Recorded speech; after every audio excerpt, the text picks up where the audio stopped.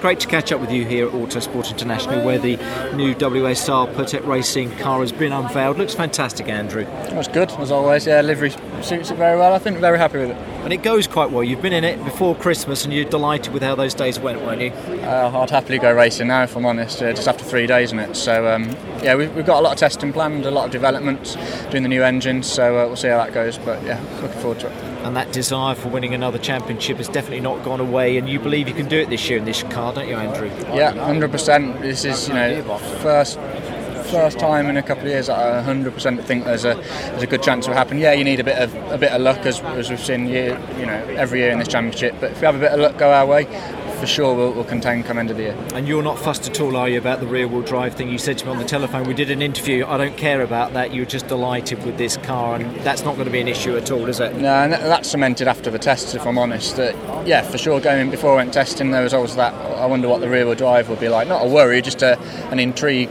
of what it would be like. I really couldn't care now.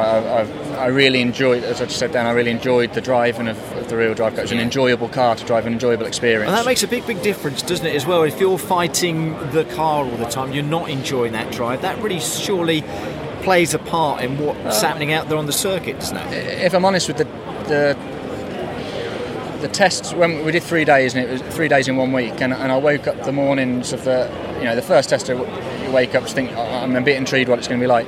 The next two, I woke up with the same feelings I do when I go and drive the historic cars. I was excited to just go and drive.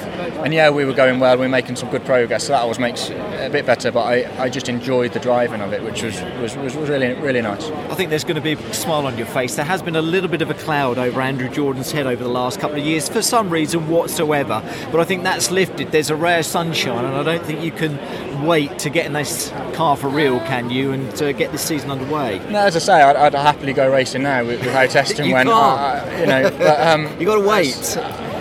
Yeah, you say there's been a cloud. I'm going to just go enjoy my race, and I'm very lucky to have the sponsorship to do this. I've had the sponsors for a long time, so I'm doing something right with them. Got that loyalty, got another 2 years on my current contract with them. So I'm just going to, I think it's easy to put a lot of pressure on results on this. Yeah, you want results.